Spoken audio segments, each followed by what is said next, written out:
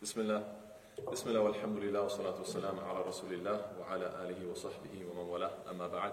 Assalamu alaikum wa rahmatullahi ta'ala wa barakatuh. How's everybody doing? Good? Alhamdulillah, it's not a khutbah, you guys can say wa alaikum salam.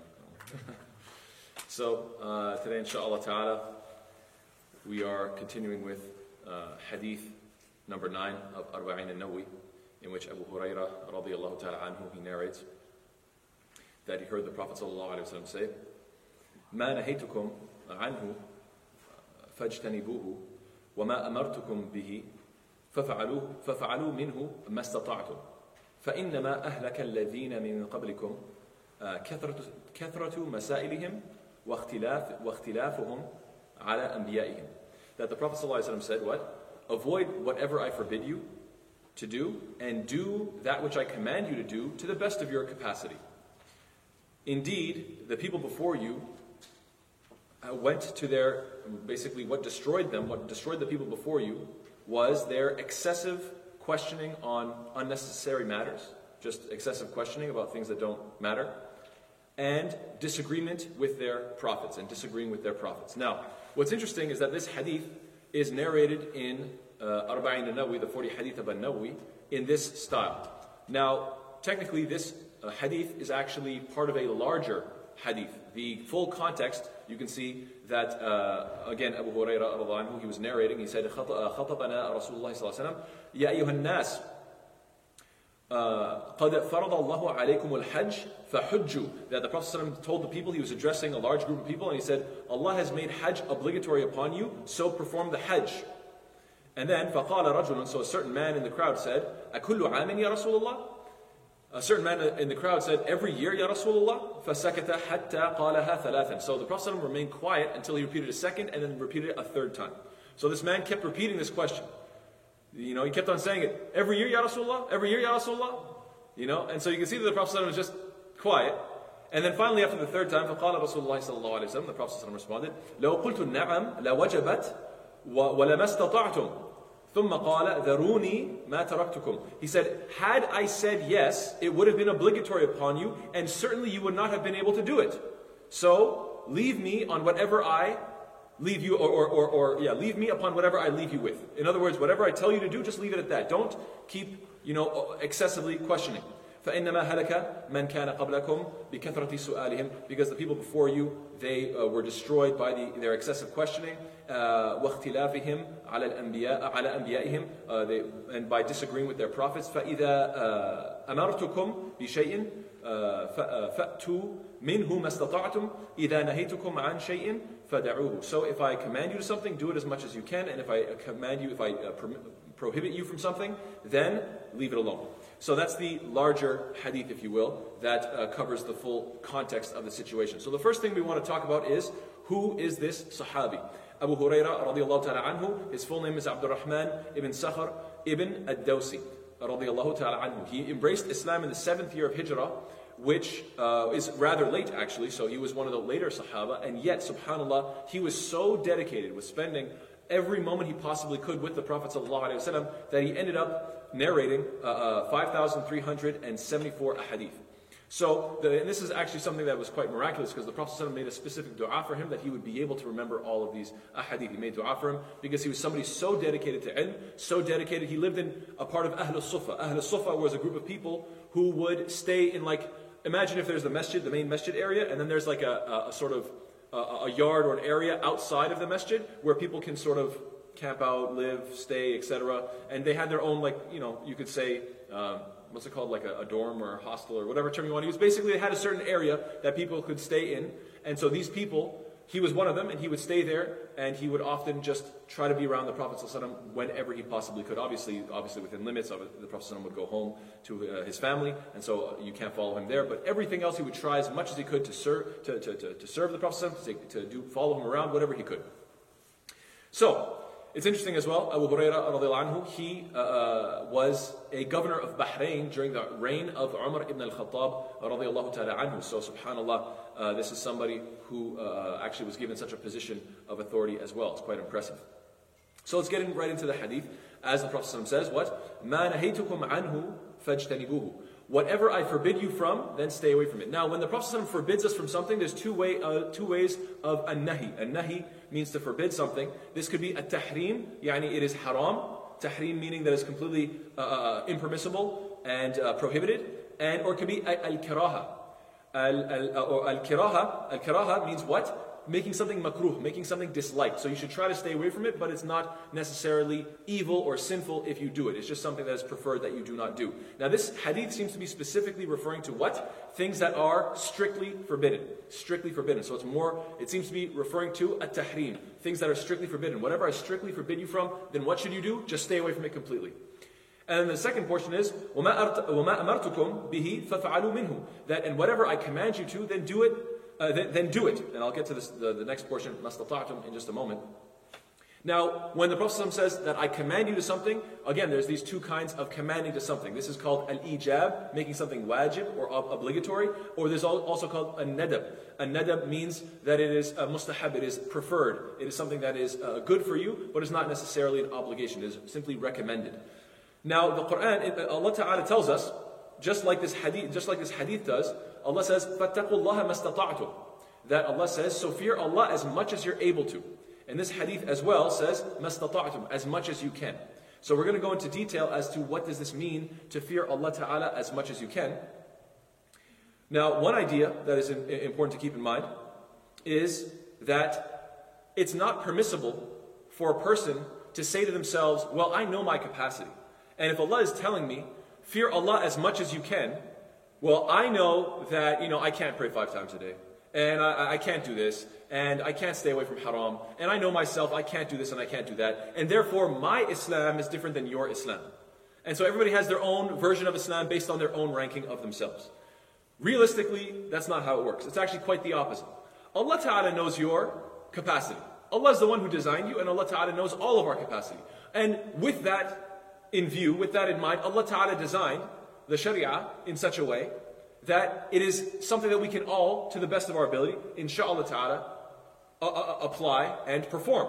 And so nobody should say to themselves, without very, very clear-cut evidence, that, oh, this isn't for me. I know that the masses of the Muslims, they have to do this, that, or the other, but that's not for me. This doesn't apply to me. That's not the way it works. That's not what this hadith or even this ayah of Quran is talking about. Why? Because Allah knows your capacity, you do not know your own capacity. Allah Ta'ala made the Sharia with knowing with full knowledge of our capacity, and so we should not undercut ourselves. And in fact, when this ayah of Allah Ta'ala says, فَاتَّقُوا اللَّهَ مَسْتَطَعْتُمْ, fear Allah as much as you can, it doesn't mean that you evaluate yourself and try to aim as low as possible, because you have to combine it with the other ayah in which Allah Ta'ala says that I mention every single Jum'ah. We talk about it every khutbah. What's the ayah famously? Ya ayyuha alladhina amanu ittaqullaha haqqa tuqatihi wa la tamutunna illa wa antum muslimun. You hear it every Jum'ah. Which means what? Oh, you who have believed, fear Allah as He should be feared. Fear Him as He should be feared, and do not die except in the state of Islam as a Muslim. So what does this imply? Fear Allah as much as you can, and fear Allah as much as He deserves to be feared. This implies what? That you should aim for maximum.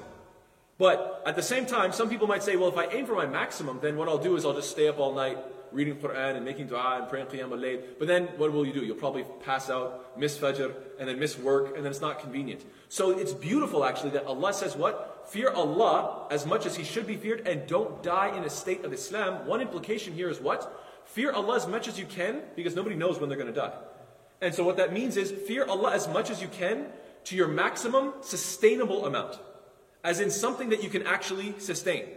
So obviously anybody can just do a blowout, just like I'm going to go crazy tonight and worship Allah Ta'ala all night, just make dua for hours and hours and hours, and then ruin my tomorrow, because I'll sleep in all day. That's not sustainable, clearly, right? The idea is, when Allah says until your death, and you recognize, I don't know when I'm going to die, the implication is what? Fear Allah Ta'ala to whatever is your max that is still also sustainable. That level of taqwa, try to apply it as much as you can. مَسْتَطَعْتُمْ, as much as you can. So I hope that's clear, inshaAllah Ta'ala. Now, when it comes to a virtuous act outside of one's ability, because obviously, technically, there are certain things that are obligatory upon you that for some people, it falls outside of your ability, right? It becomes too difficult upon you. Usually due to, let's say, sickness or whatever the case, maybe injury, etc., right? So there's two categories, actually. One of them is to do as much as you can anyway. For instance, If you can't pray standing due to an injury, you still pray sitting. You still do it as much as you can. If you can't pray sitting, then you pray lying down. And in fact, the Prophet ﷺ says in a hadith in Sahih Bukhari, صلي قائما فإن لم تستطع فقاعدا فإن لم تستطع فعلى جنب. That pray while you are standing, and if you can't, then while you are sitting, and if you cannot, then lying on your side. Yes, and this is where we get the beautiful legal maxim, al-qa'ida al-fiqhiyya, this legal maxim which says, ما لا يدرك كله لا يترك كله. That whatever can't be achieved entirely isn't dropped entirely either. So just because you can't achieve it entirely doesn't mean you drop it entirely. Like you can't say, oh, I can't stand perfectly well and make ruku' perfectly because my body's messed up, therefore I'll drop it entirely. And the answer is no. That which cannot be achieved entirely isn't dropped entirely, and this is a legal maxim that we know from Islam. However, there are exceptions to this. For instance, there are certain things that you do drop altogether. What are they? An example would be if somebody, let's say they are diabetic and they can't fast for the entire day. They can only fast for half of the day. Should they fast for half of the day expecting half the reward from Allah subhanahu wa ta'ala? The answer is no. If you can't do the full entire fast, there is no half fast or 1/4 fast, nothing like this. Actually, instead, what do? You simply say, I cannot fast, and therefore you can eat breakfast and lunch and dinner. You don't say, oh, I'll just skip breakfast. There is nothing like this. There is no ibadah in worshipping Allah ta'ala by saying, I'm going to do a half fast. This is not acceptable. So if you can't fast, then there are other ways to do that. Maybe if you get better, you can make it up later, or you can feed people instead, and so on and so forth. There's different ways to deal with it, but you don't say, I'll do half fasts. So this has to be dropped altogether. Same thing with the idea of, let's say, freeing a slave. Right? There are certain sins that the expiation is to free a slave. And let's say if you can't do that, then you could do something lesser than that. Let's say, for example, the ayah Allah Ta'ala mentions that you fast for 2 months consecutively. Right? شهرين متتابعين. Now nobody can say to themselves, well, since it says مَسْتَطَعْتُمْ as much as you can, and I can't free a full slave, then I'll take the let's say estimate price of how much this slave is worth, and I'll do half of it. No, it's either the full, or if you can't, then you drop to the next tier. There is no going half or a quarter or whatever the case is on certain types of ibadat, certain types of worship, specifically when it comes to kafarat or expiations of various sins. So I hope that's clear, inshallah ta'ala. Yes. So, then the Prophet ﷺ says what? That you should try to do it, whatever I command you to, mastata'tum, as much as you can. So to go into a little bit more into detail here, what is so fascinating about this portion of the hadith is that if you pay attention, you'll notice that the first portion of the hadith did not say as much as you can. It didn't say, مَا نَهَيْتُكُمْ عَنْهُ فَاجْتَنِبُوهُ مَسْتَطَعْتُمْ. The Prophet ﷺ did not say, whatever I forbid you from, abstain from it as much as you can. He just said, abstain from it. You get this? You understand the difference? He just said abstain from it. I didn't say as much as you can. I just said abstain from it. Stay away from it. Completely. Then when it comes to what I command you to do it as much as you possibly can. So you guys see the difference between these two? One of them is just, look, no exceptions, just stay away.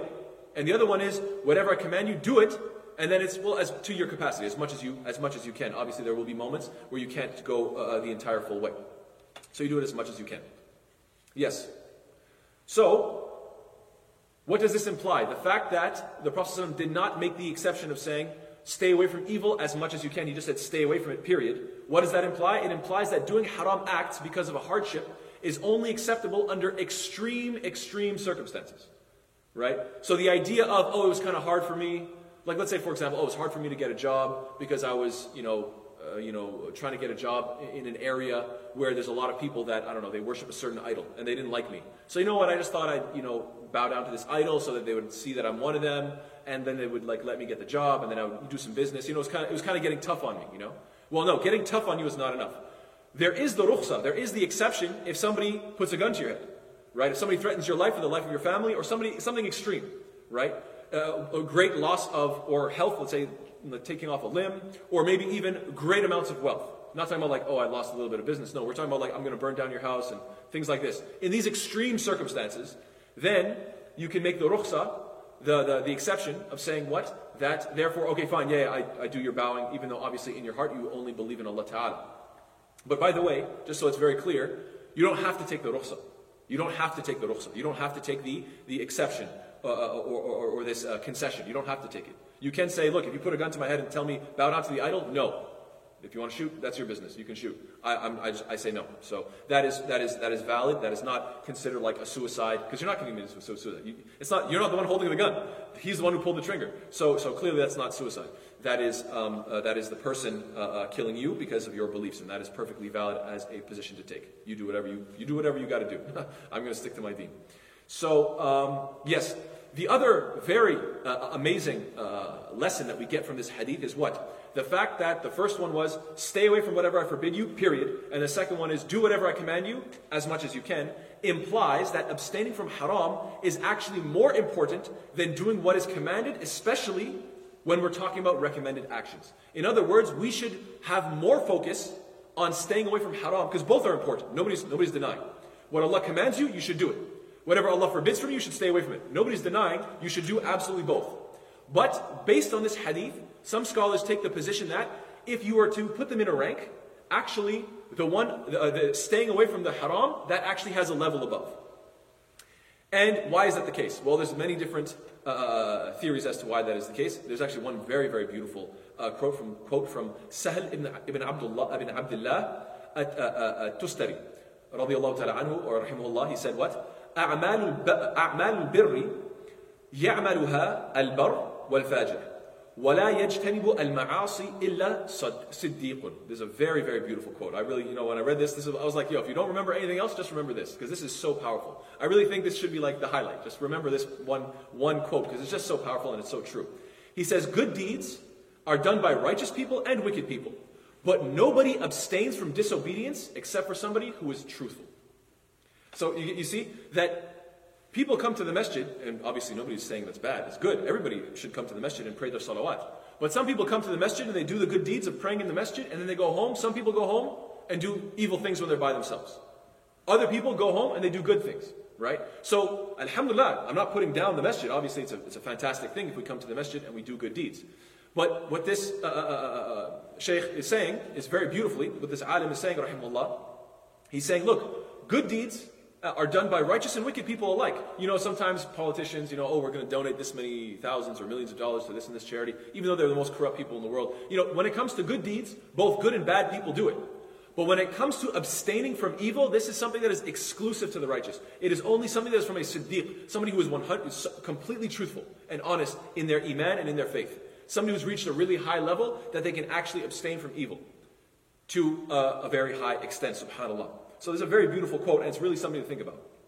And this was actually, you would find many different sayings from the Sahaba that would highlight this fact as well. That would highlight the idea that it's not just like they would say, we see you, the next generation and the generation after this, we see you younger generations, you guys are doing great big good deeds, but at the same time you have a lot of weaknesses, right? And we see this sort of the pendulum swing within you guys. Us, you might look down on us and think, you don't do as great deeds as us, but we stay away from evil. That's what makes us very unique. I have some quotes along these lines, inshallah ta'ala. Actually, in fact, the first one is actually from the Prophet sallallahu alaihi wasallam. He says what? He gave advice and said, this is part of a longer hadith, I'm not going to go through the whole thing, but basically, this one portion says, اتَّقِ الْمَحَارِمَ تَكُنْ أَعْبَدَ النَّاسِ. He says, be on guard and stay away from and protect yourself from the unlawful things, and you will be أَعْبَدَ النَّاسِ, the greatest of worshippers.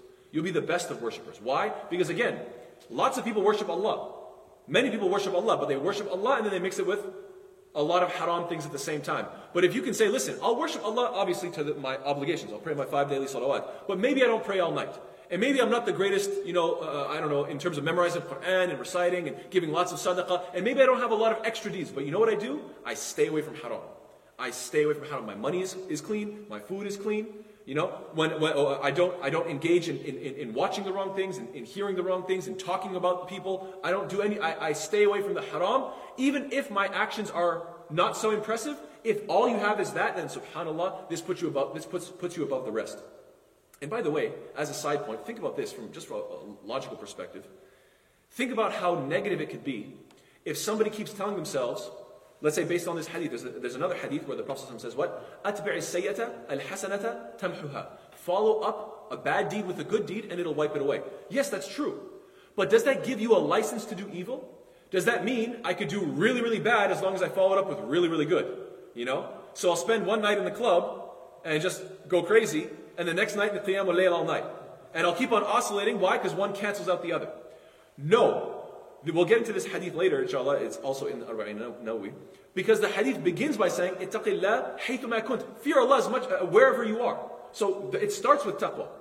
Try to abstain. But if you fall short here or there, then follow it up. Then follow it up with something good. It's not a license to swing. Think about how dangerous it is if somebody develops this mentality of, I'll just let the pendulum swing to really, really bad, then really, really good to wipe it out. And then back and forth and back and forth. Think about what type of image they're giving to Islam. Imagine young Muslims, Muslims that are weaker in their faith, maybe on the fence, non-Muslims, they watch this and they say, is this what Islam teaches you? I saw this guy is a regular club goer and a regular masjid praying. He's the Imam, his recitation is beautiful. What's going on here? It ruins the image of Islam. It ruins the image of Islam because of these huge swings. And so actually, it's much better to say, look, maybe my deeds are small, but at least I really focus on staying away from haram. That's much better, and based on this hadith and multiple as well, other sayings and narrations. Sure, and we're going to continue in the second half, inshallah.